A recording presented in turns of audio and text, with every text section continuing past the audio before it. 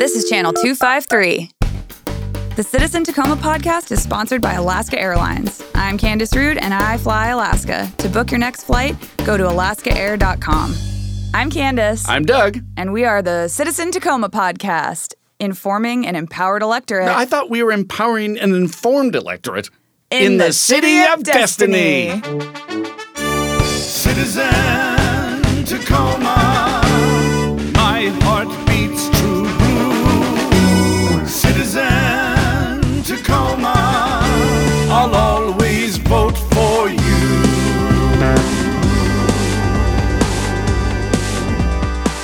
Hi, Doug. Hi, Candace.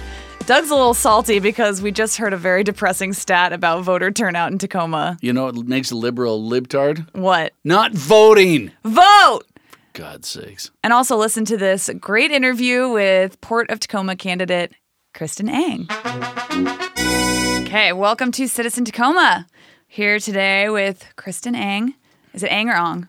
Ang. It is. Okay, good. I was right on the first one. Thank you for having me. Yeah, people have been calling me Candace Rudd my whole life, so I'm sure you get Ong sometimes. Yeah. Yes. Forgot I'm on radios or podcasts. Nodding is not enough. Nod with your voice.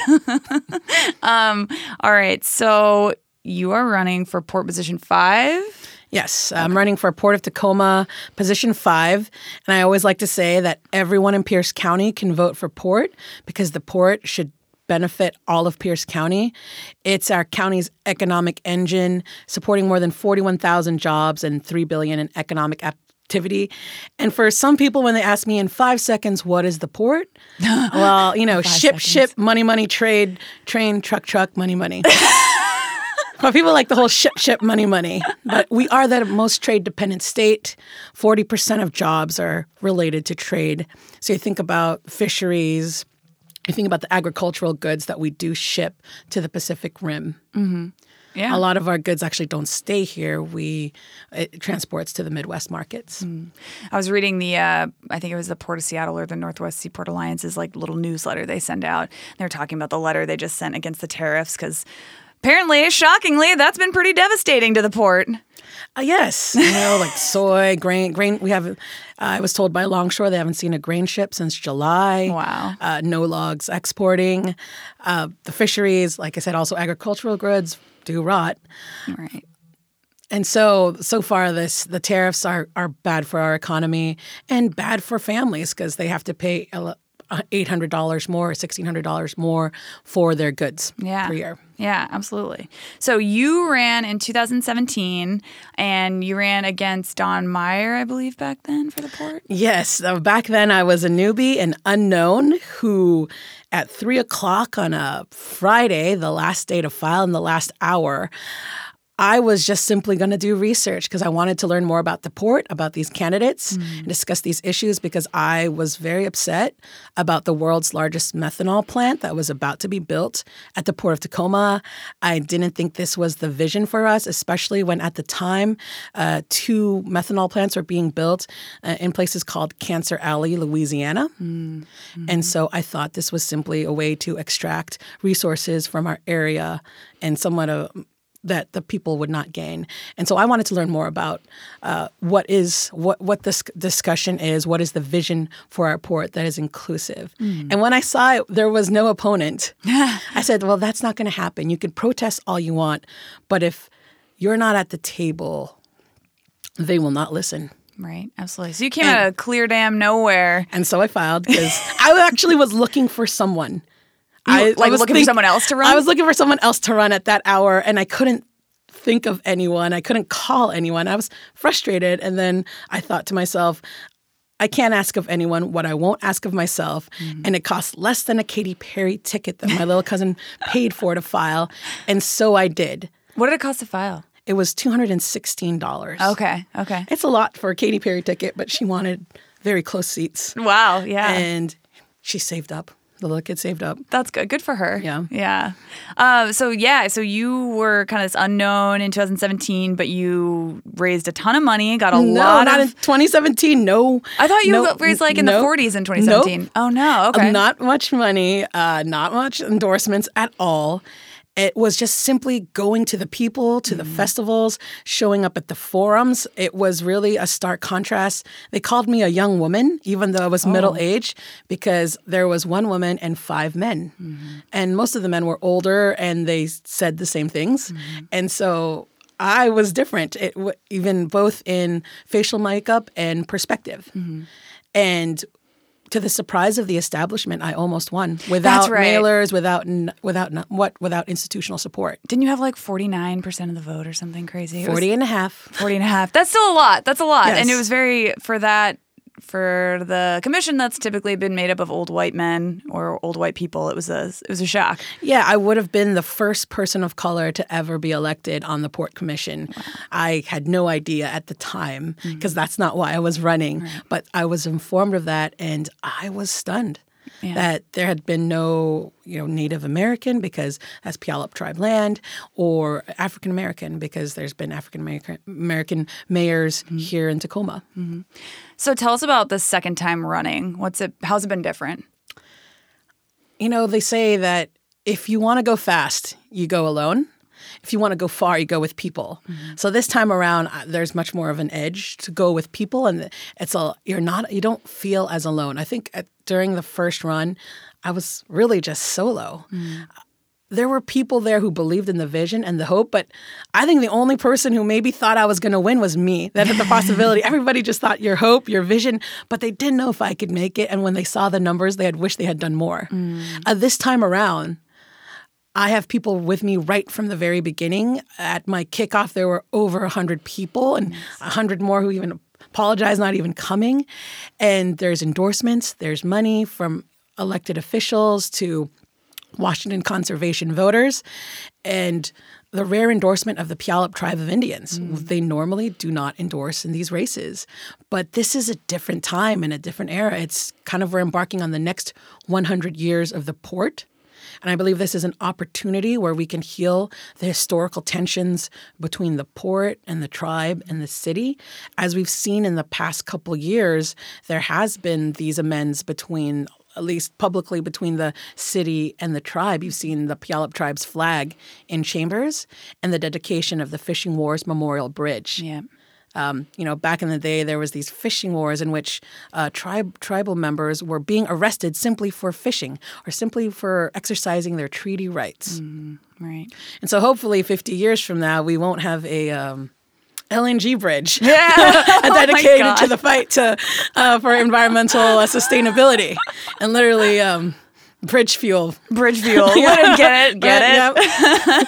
Yep. Good one. So because they're still fighting now. Right. I was going to say, you said it was a public amends has been made, but maybe not behind closed doors or. It was interesting. I was at the dedication at the bridge, and to hear what people went through, the men being arrested, the women having to step up, and women like Ramona Bennett they're living legends in terms of fighting for their people and for justice. And yet the fight still goes on today in Tacoma, whether it's treaty rights or the Northwest Detention Center. Right. Because we've seen expansion of the Northwest Detention Center since the early 2000s. We've also seen expansion of fossil fuels here in Tacoma. It's like we're a welcoming and sanctuary city to the fossil fuel industry, where everyone else is saying no. And a lot of people said no to to a detention center back in the day. Tacoma said yes. Yeah, we'll take whatever we can get. That's me being Tacoma in 2000. So what brought you here? Who are you? How did you get to this point? There comes a time when voting is not enough. My mom says it was the Holy Spirit. I grew up in a Catholic faith. That's something that maybe people don't know, is that with these Judeo-Christian values, they say that you have to have service for others. And if you do have the privilege and the skills to fight, then go for it.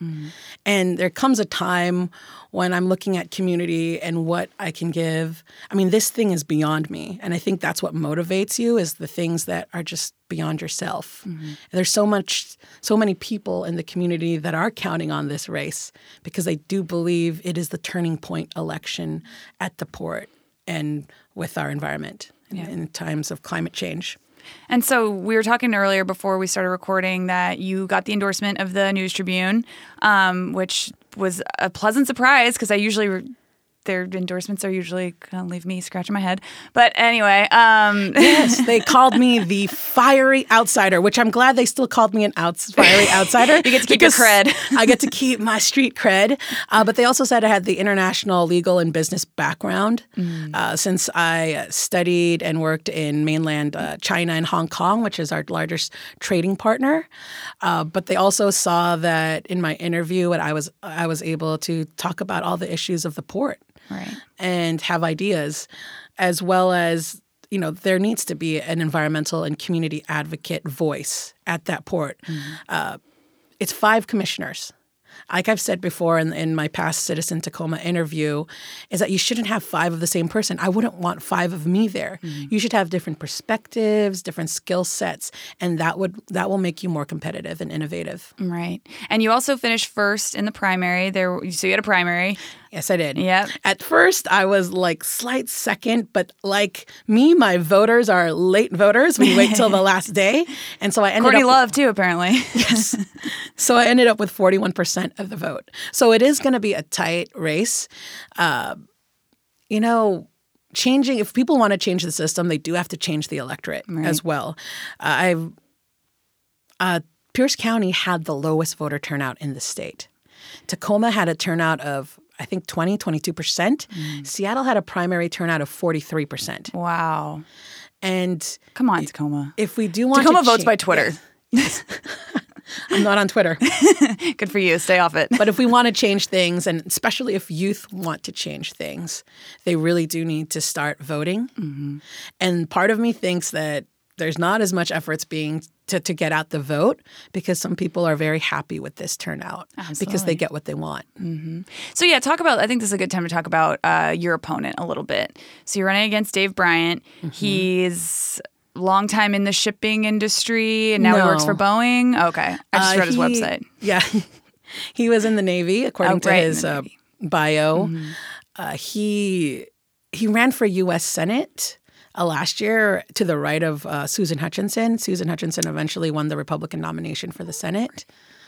So he was to the right of her. Yeah, he's written that he thinks Donald Trump is the best president in his lifetime. He's done more and fulfilled his campaign promises. Ooh, boy. So in some ways, I'm running, Port is nonpartisan. But some people would probably question his judgment on that one, particularly if we're taking a look at ports and economics, how much the tariffs and the trade war has affected us. Right. If we're just looking at it from an economic point of view, it's really negatively impacted the Pacific Northwest. Right. And yeah, and on his website, not to belabor the point, but on his website, he talks about wanting to improve the economics of the port and make it a stronger port, et cetera, et cetera. But then you have these tariffs that are obviously hurting the business we're doing at the port. So yeah, it's an interesting juxtaposition. So why are you the right person for the job? I think I have the vision for the port of what a successful modern port that will thrive in the 21st century. I also can bridge. I also can help build bridges. Like I said, I have the Puyallup Tribe's endorsement as well as Tacoma Mayor Woodard's. And in the next term, we'll shape the sub-area plan. And that will determine the port's land use for decades. And that involves stakeholders like the Puyallup Tribe of Indians, the city of Tacoma, and the port. And they have to work in concert to have a shared vision, shared perspective. A lot of people say don't rock the vote, but I already tell them the boat is rocking. That's why you have all these conflicts. And so you do have to have a shared vision and a shared direction in order for you to move forward. And I believe I'm the better person for that job because I can reach more people. I also think the port does need to be more innovative and take a leading role in being an environmental innovator and leader rather than putting that into the back burner to do just the minimum. Otherwise, you get sued by organizations like the Soundkeepers Association, accusing you of violating the Clean Water Act. You want to have the most updated stormwater technologies and practices. You do want to see where you can do research to biofuels. As a port, I believe that since you have the widest economic authority, you have You can have relationships among cities, the tribe. You should be the environment. You should be a leader. You should be a collaborator. You should be connected to our educational institutions. Definitely, if you're the economic engine, the maritime industry, then there has to be a stronger connection to our educational institutions, because that's where you're going to foster that innovation, build the skilled workforce of tomorrow, as well as expanding those access to port jobs and opportunities. And that's why 2 years ago, I did propose having a maritime high school or a maritime regional training center. And that really sparked interest among a lot of people. And now I hear that the Port of Seattle and the Seattle Public Schools are thinking about doing it. But still hasn't happened. Still hasn't happened, but they're actually in discussions and having stakeholders. But I believe that if there's two, great. But if there's going to be one, I believe that Tacoma is the better spot. Not only, I think, our real estate, and we have land for this, that's less expensive, but we do have the know-how where we have Alaskan shipping here. We also have a flagship maritime. They do some trainings. They do some maritime training and certifications. And whenever you do put an educational institution, that's where innovation happens. That's where businesses like to have skilled workforces, and so they will locate here. Absolutely. And also it creates jobs. Right. Teaching jobs. People often even fly from different states to get trained in the maritime industry. Right. Seems common sense. Yes. So talking about Seattle, and I think with the Northwest Seaport Alliance having formed, maybe it was 4 or 5 years ago now, I think a lot of Tacomans feel like we get short shrift in that deal, and that Seattle gets all the new, green, fun, cool, innovative stuff like shore power and all the more environmentally friendly stuff, and we haven't really seen that here. And I know you talk about shore power on your website. So yes, I do believe in increasing shore power technology. They have shore power in T5, the terminal that has just been upgraded up in Seattle. When it comes to the Northwest Seaport Alliance, I have heard complaints, but at the time when it was being formed, it was necessary because the Port of Seattle and Port of Tacoma were in a race to the bottom, undercutting. And there are these large shipping alliances with really large negotiating power. And we did not want to be, we're just one large maritime gateway, and we can provide more together. We can coordinate investments and lobbying activities. As well as, since we have formed this alliance, we were able to get 8 cranes that can service the larger and larger ships. One of the motivations also to form this alliance because it was the widening of the Panama Canal. Because since that widened, then a lot more ships can go through that canal, the 13,000 TEUs, like containers, like the larger ships. So we needed to compete to service the larger than larger ships, and which can make less stops. So we're now competing with British Columbia. That's who we believe is our competitor. Also California ports, but we have our eye on British Columbia, who during the time that we were competing, they were able to have a national freight strategy. Right. And, to upgrade their facilities. They don't have a harbor maintenance tax. Like in the United States, every time, a freight comes in here, it's $90. When they go to Canada and then they simply just do an express train all the way to our Midwest markets, they don't have to pay that $90, plus it's cheaper on their train freight. And that's more on the federal level. So what we control, though, is our customer service, as well as our strategic plan about how the port can harness the talents and assets that we do have. I mean, that's one thing I'd really like to focus on. Since the Northwest Seaport Alliance, John Wolf was our executive director of Port of Tacoma, plus the Northwest Seaport Alliance. 2 jobs, but really probably more focused on the Northwest Seaport Alliance because 80% of the Port of Tacoma's assets are actually in that Northwest Seaport Alliance. It's a big deal. Right. And because the maritime and shipping, that's the core competency of the Port of Tacoma. Now, what happens to the rest? So now we have a new executive director set aside just for the Port of Tacoma itself. And that's great. And the Port of Tacoma will be coming up with a strategic plan next year. Have you met with him? Yes. Yeah. What's he like? What's your take? He seems great because he used to be the executive director of the Washington ports. Okay. So he knows what all the other Washington ports are doing, how they operate, and their strategic plans. the Port of Walla Walla, well, one of their is they promote their wine industry, wine tourism. So for me, like, well, okay, what is the Port of Tacoma strategic plan beyond the cargo boxes? I know we do need to support our maritime industry with, maritime-related businesses, whether it's related to transportation, environmental, or security even, because we're going into more high-tech, logistics. So can we have these companies in the downtown core of Tacoma? Can we have it around Port of Tacoma? Can there be better coordination between economic development Tacoma and Port of Tacoma so that we are attracting those businesses?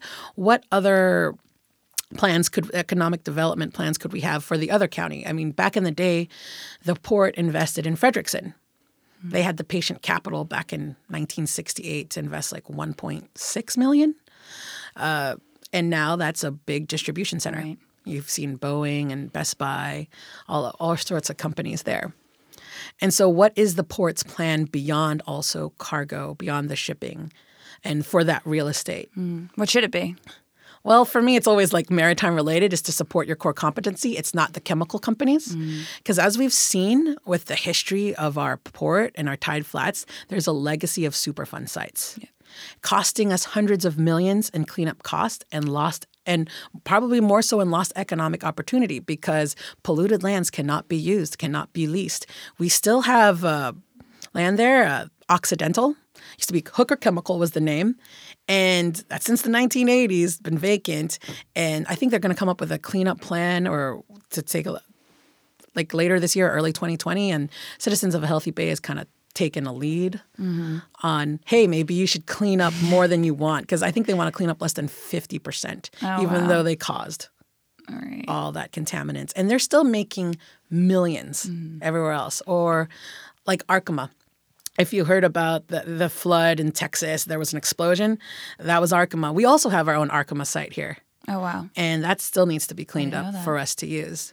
So what? Yeah. So you also So I would move away from those. Right. Those are not our core competency. Plus also they left us with legacy pollution. Right.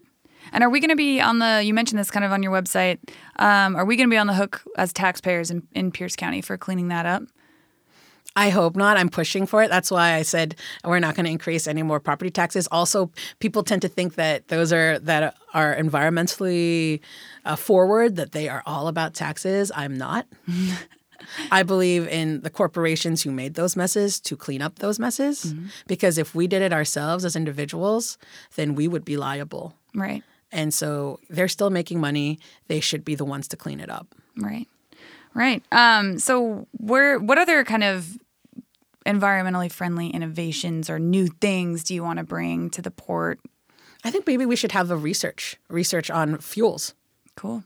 There is the Pacific Northwest Labs in Richland who is doing some fuel research. Maybe we can have some projects here at the Port of Tacoma as well as coordinated with our educational institutions in terms of biofuels or renewable diesel, things that can be used in the maritime shipping industry, maritime shipping or even trucks. And so I would invite those kind of companies or that kind of research and labs. Right. And what about, a lot of people when they talk about the future of the port, they have this kind of nebulous idea of green jobs. What do you think that would look like? What's the best idea for the future? Well, I think that's just going to happen. It's a matter of time and how fast acceleration is.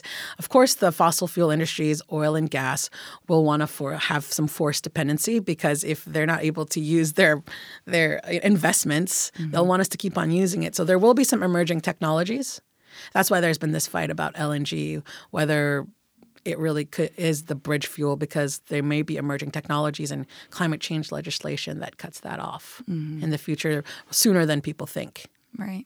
And so you mentioned before we started recording that LNG is the topic you're hearing more about this year? Yes, more so than even 2017. That's surprising. In places like Gig Harbor. Wow. And what's the take there? People are still wondering what it is, but what I think is surprising is that people don't like it. They don't even in Gig Harbor? Yeah, even in Gig Harbor. And even when I'm speaking to places like City Club and Rotary 8, I got really a loud clap when I talked about the disadvantages about LNG because there are some And, that's why Citizens of a Healthy Bay, Washington Conservation Voters, Sierra Club, and Governor Jay Inslee, who said in his good conscience he could no longer support the project because he did not want us to lock down on a fossil fuel for 30 years 30 and years, beyond.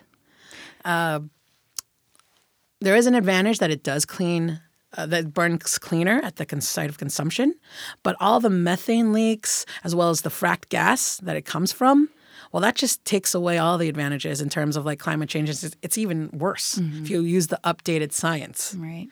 And, fracked gas, it's correlated with even premature births. It's been associated with earthquakes, water contamination, air quality, bad air quality. So in some ways, I always say that it's stealing from Paul to pay, or stealing from Peter to pay Paul. Like you can say that, oh, I'm burning cleaning here, but all the processes and distribution and the fracked gas takes away The life cycle. Yeah, the life cycle. And so what are some things we could do to make the quote-unquote site of consumption or like the actual port area cleaner air to breathe? I think water. the port tried to do that with the Clean Trucks program. Right. How's that going? I haven't They've heard an actually now are in compliance. Okay. Beforehand, the Puget Sound Clean Air Agency executive director basically asked the Port of Tacoma commissioners, why is the health of the people of Tacoma less important than the people of Seattle? I remember that. That was spicy. It seems like a matter of will than possibility because Seattle was able to comply during the time that they had. Yeah. So for people who aren't aware, the ports, both of the ports had to, they had a program to make short-haul trucks, all short-haul trucks that come to the port to pick up cargo or whatever had to have a 2007 or newer engine because they're a lot cleaner burning, but there were a lot of issues with those engines. A, those trucks are really expensive, and B, they break down easily.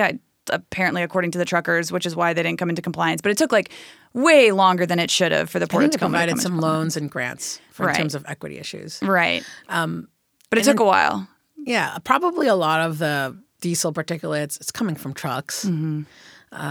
So that is why I am glad to see that, Mercedes-Benz and Tesla is looking into doing the zero emissions trucks. Right. And there could be some electrification at the port as well. Yeah, and with that. So do we have shore power at the port right now? We do. The only ones that are using it are actually the two tote ships. Okay. The two tote ship vessels that is currently in conversion to LNG. And I heard from a tote representative that if all goes well, the conversion process should be completed by early 2022. Tote and other ships are currently in compliance by using ultra-low sulfur diesel. So when people say like, oh, they're not going to be complying in 2020, I was like, well, they're not even done converting. So even if LNG didn't exist, they'd still have to comply. And they've been using ULSD, ultra-low sulfur diesel, for a while now. And what's the difference in that? It just lowers the sulfur content. And but I would say like what is LNG's advantage over ULSD is the price point. Right now we have a glut of LNG. When the president goes to China, one of the top trade priorities is LNG exports. Interesting. Yes, but it's not usually coming from like Louisiana and Texas with the huge LNG plants. Not from us. Right. But other ships at the Port of Tacoma are not using LNG. As of June, when I talked to the port executive director, he had told me the only ones who had a contract was tote for the two tote ships. So when they say, oh, when they're here on shore, they're on shore power.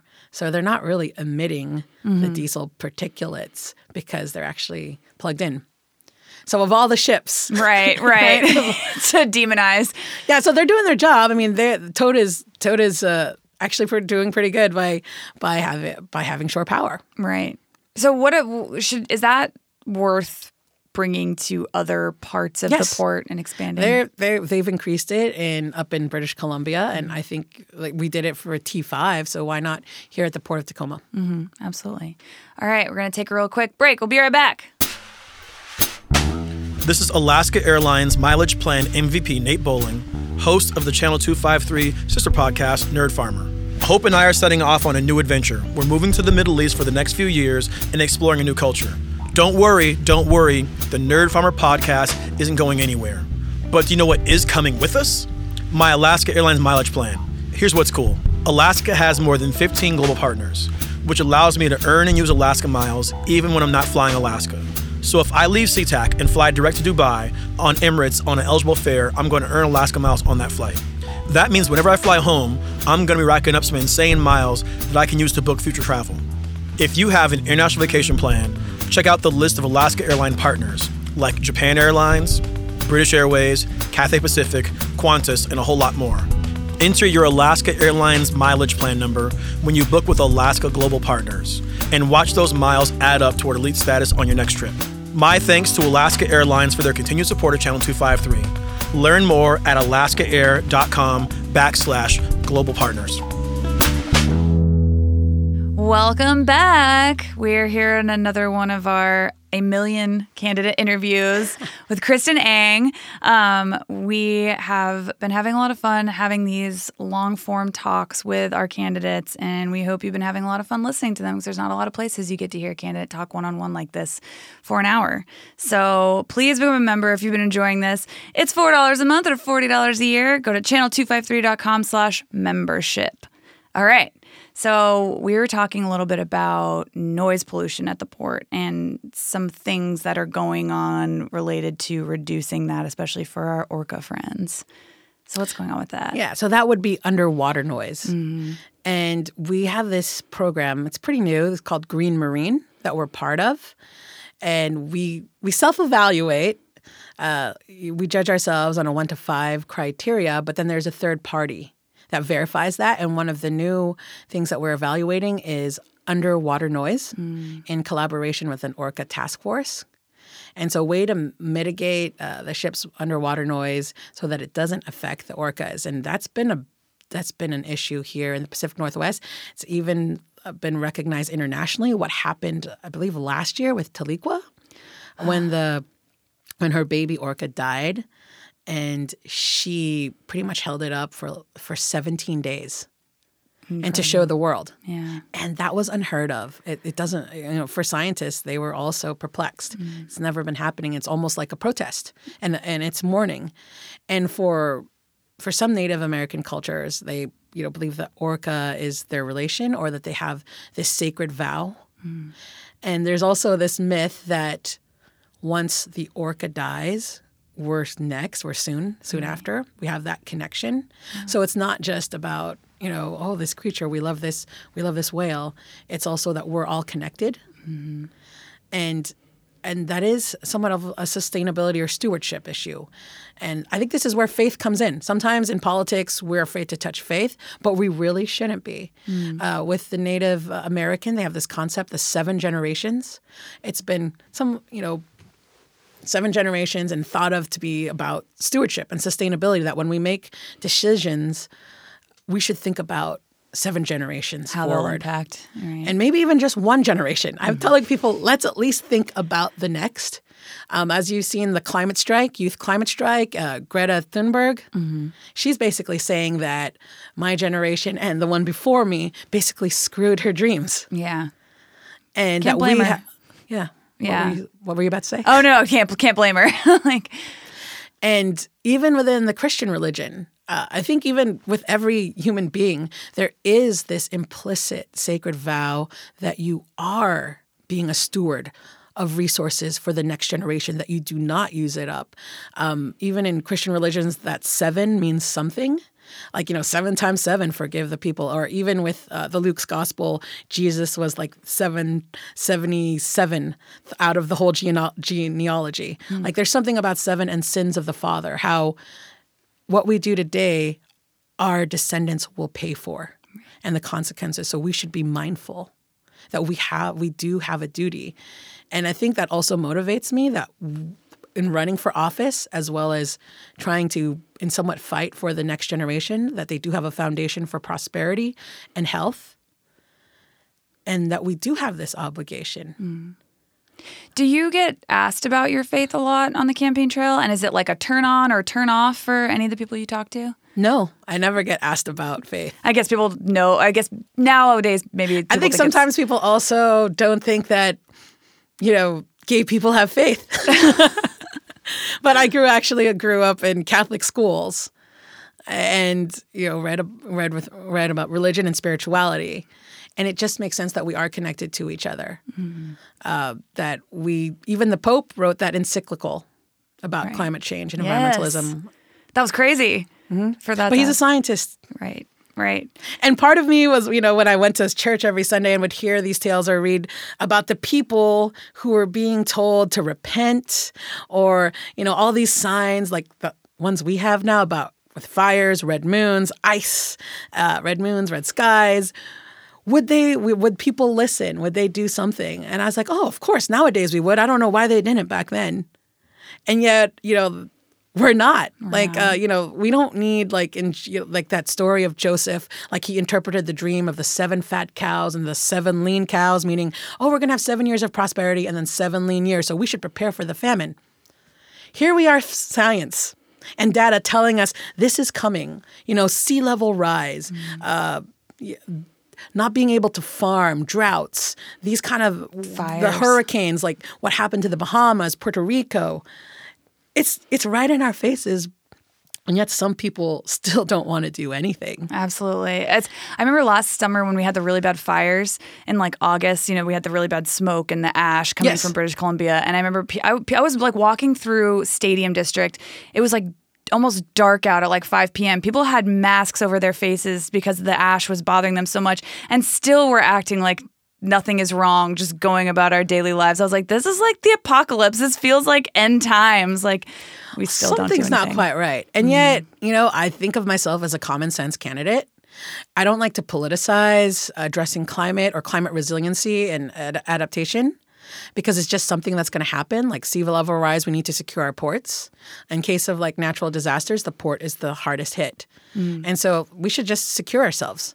It just makes sense to me. The successful ports are the ones that are environmentally sound and innovative, and the ones that are connected to their communities. I often thought that the port, yes, is an economic engine, but it could be better. And its weakness is that it's not open to the community. It's a bit insular when it comes to decision making, as well as connecting. That's why I said it should be connected to our educational institutions. It should have more community support. It should have better collaboration and coordination with the cities and towns in Pierce County and even beyond, as well as I think the Puyallup Tribe of Indians was the one where I was shocked in 2017 that their relationship wasn't as good as it could be. But there's been a lot of history and tensions and fights for 100 years. Right. So what would you do to make the port more like accessible to the community and to people and more transparent? For me, I think it's open data, as well as informing the people of what exactly we're facing. I think you should just be honest with the people about what are your issues, what would we like, and what would you like? What is your vision for the port? I often think when people say the word stakeholders, like who do they mean? Yeah. Is it these special interest people? It's just the city? But I often thought, well, this is a public port. There's a reason why they made it public and didn't have private monopolies over this port, is because we want the people to benefit. Or at least that's my ideal, that everyone should be able to benefit. People who want access to those jobs and opportunities and businesses related to the port should have them. And for me, that means opening up the port and connecting it to our youth, to our educational institutions, to students, to people who want to have a chance at these jobs and any sorts of opportunities and research at the port. So I'm kind of wondering, because the port does have this authority, which it can do transportation projects. It can have all this influence. And I just think it's not reaching its potential. Mm-hmm. Do you think, that's a good point that you make about it's a public entity. All of Pierce County taxpayers are taxed, pay for this. Do you think the average Pierce County taxpayer benefits from the port as it stands right now, and how? Well, if you're getting any goods right. from China, I would say, yes, of course, because a lot of jobs are related to trade. Mm-hmm. And we are with the Port of Seattle, we're the 4th largest gateway in North America. So a lot of jobs and a lot of trade, due to shipping and anything related to the maritime industry, that has to do with our ports. We just need to know more about it and be more involved with it. Yes. We just need to, fulfill our potential. Right. Absolutely. And I think also the port, like perhaps maybe that's why there need to be new voices there, or opening them up that table, is to have representation. Because I really can't believe I would be the first person of color to ever sit on that commission. And the first gay woman, I think, right? I don't know. I don't know. I think the News Tribune said that in their editorial. I don't know about that, but they called me young again. I'm not young. I'm 40. And the Puyallup Tribe of Indians should be at that table. It's not only just, it makes economic sense. A lot more people should be listened to. Absolutely. Do you think 5 is a good number for the port? Like, in a way, it seems like you almost need more people. I never really thought about the number, but I always thought, it's better than 1. Right. Like true. 5 can give you variety. I think it's more about opening up who you think is a stakeholder, and who you have in mind. Because sometimes it has to just go beyond just the businesses at the port. Of course, they're your stakeholders. You need to listen to them. But what about also the 10-year-old, right, the 18-year-old, or the 17-year-old, the people who can't even vote, but whose future depends on that port, whose job prospects and prosperity and health? Because one of the things about ports is that they do have this economic engine, but they also have to mitigate their effects, which is pollution and traffic. So places like Fife get hit by traffic. So I kind of wonder about the offices and restaurants and services there during the 3 o'clock hour, or other neighborhoods where trucks pass by, or warehouses. We need to be mindful of our impact in our neighborhoods. Right. Absolutely. So if you're elected, I guess to ask you about some big ticket items, is there anything that you would be able to do, you think, about the Northwest Detention Center or about the LNG facility as a commissioner? Well, I always say as an individual, you can do a lot. But as commissioner, does it make it more, do I have more powers to do something about the Northwest Detention Center? I think I have more of a soapbox to talk about things. But I think I'm just glad that I'm not the Attorney General who, Bob Ferguson is able to sue them for wage theft, right, for the $1 a day or a bag of chips that they give people for quote unquote voluntary work, or impact fees or the legislative. So I'm not quite sure what the commissioner can do about the Northwest Detention Center. We can probably be more influential in terms of what's at the port to work with people that this port is safe in terms of incidents, and what are the plans for evacuation, right, and what are the materials there, and the alerts and the notices, so that people can know when there's a chemical fire. Right. So that I would have more control over, I would believe. But in terms of, I don't have that power as a commissioner. Of course, I can always lobby as an individual, or I would say volunteer, as I've done before, to represent someone at the Northwest Detention Center. Do cancellation of removals or bond hearings. Wow. And so immigration bond hearings, and also help out with the organizations. But as a commissioner, does that make it any different? I don't think so. Right. With the LNG plant, that has already been approved by the previous commissioners. I would say moving on, that's not the kind of projects that I would be approving. But at the same time, as a commissioner, I would say that I would want frank discussions with the public and institute a comprehensive public engagement plan moving forward, so that people are not surprised by methanol plants or LNG plants, or explain. I've often, told the port and other people, why don't you just have a really big town hall to address all the concerns of these people, particularly about the blast zone. Why won't they? They said it won't make a difference, that people will just believe what they believe, but I think it would. People want to be heard, though. Yeah, and part of me is if I almost think if you give me the evidence and you give me stuff, I'll do it.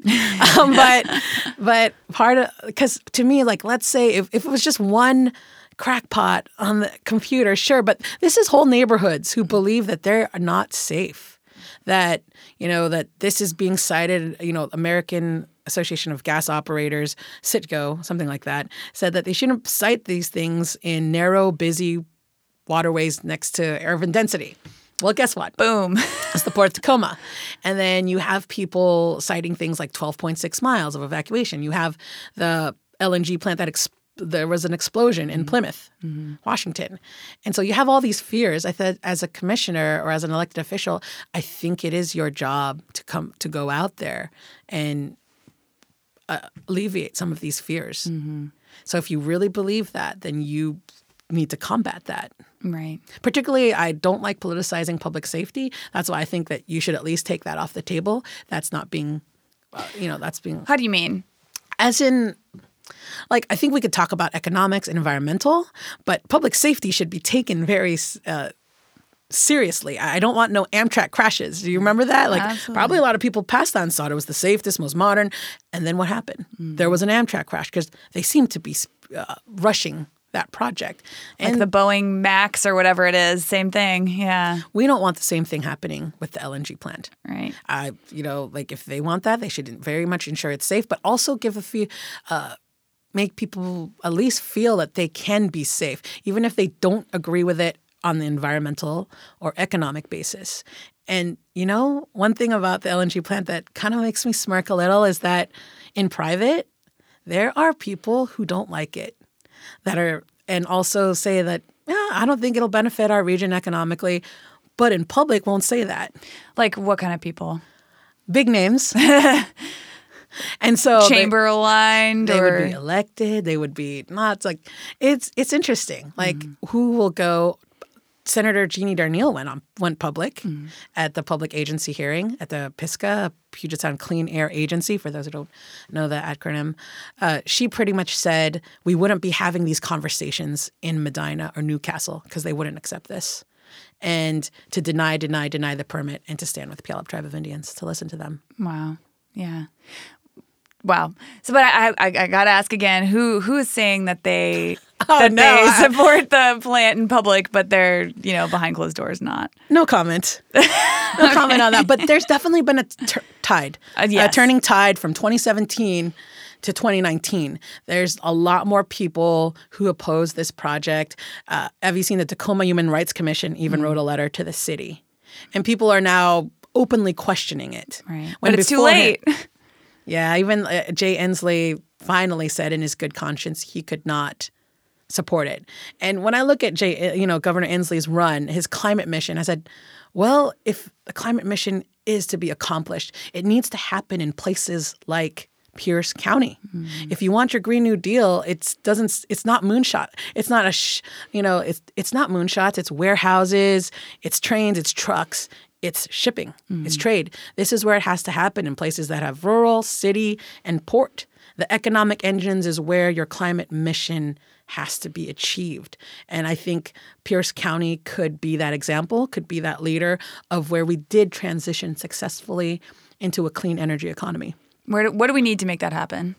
I would say we need some investments into some infrastructure, but we also need a new mind frame. As well as our educational institutions again. And I think this is where also the support of the Puyallup tribe, I'm really glad they have a very, 7-generation concept of sustainability. Absolutely. In collaboration with our local governments. That would be great. That would be great. That would be great. But a lot of people do want to fund projects and research. And I think we could be that. And also has to be bipartisan. One of the things that I've been working on is with the Northwest Industrial Hemp Association of Washington, with Bonnie Jo Peterson. And hemp actually passed bipartisan in the Washington State Legislature by a really large majority. And even Mitch McConnell. Right. Mitch McConnell wants hemp, so it passed nationally first because it'll make his state money. So if it can make our eastern farmers money, but in our ports money because we can ship, hemp products, well, then that's a win-win. And hemp is very green. Right. Literally. Yeah, literally. It's not just CBD. It could be like, hemp wood. It could be hemp construction materials as well as graphene. Like superconductors. That's the research into that. And so there's a lot of things that we could invest in and start researching and being the leader. Mm-hmm. But like I said, we can't politicize this. This has to be in somewhat a economic development. And for me, it just makes sense. Clean air, clean water, and family wage jobs. Right. All right. Well, anything else you want to add, Kristen? There's probably tons of things. But right now, you've stumped me with that question. I like everybody, when we're doing these speeches, they give us 2 minutes or 1 minute. And everyone usually says we're going to modernize transportation and port infrastructure and all about environmental stewardship and community partnerships. And I think at the very, why me? Like why me as a commissioner? And I think it's because we do need a new vision for the next 100 years of the port. We do need to be more innovative. We do need to open up that port. And I think breaking that barrier, having community and environmental representation at that port will change things, does start changing the system. And like I said, in order to change the system, you need a new electorate. We do need more people voting. Mm-hmm. We need a higher turnout if you want the government and if you want the economy that you want, I guess. Right. All right. Well, thank you so much for coming on. Thank you. If you'd like to reach out to us about anything you heard on the show today, or if you'd like to suggest a guest or a topic, please email me at candice.ruud@gmail.com. That's Candice with an I, .ruud, R-U-U-D, @gmail.com.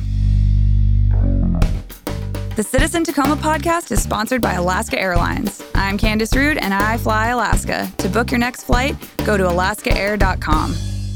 This is Channel 253.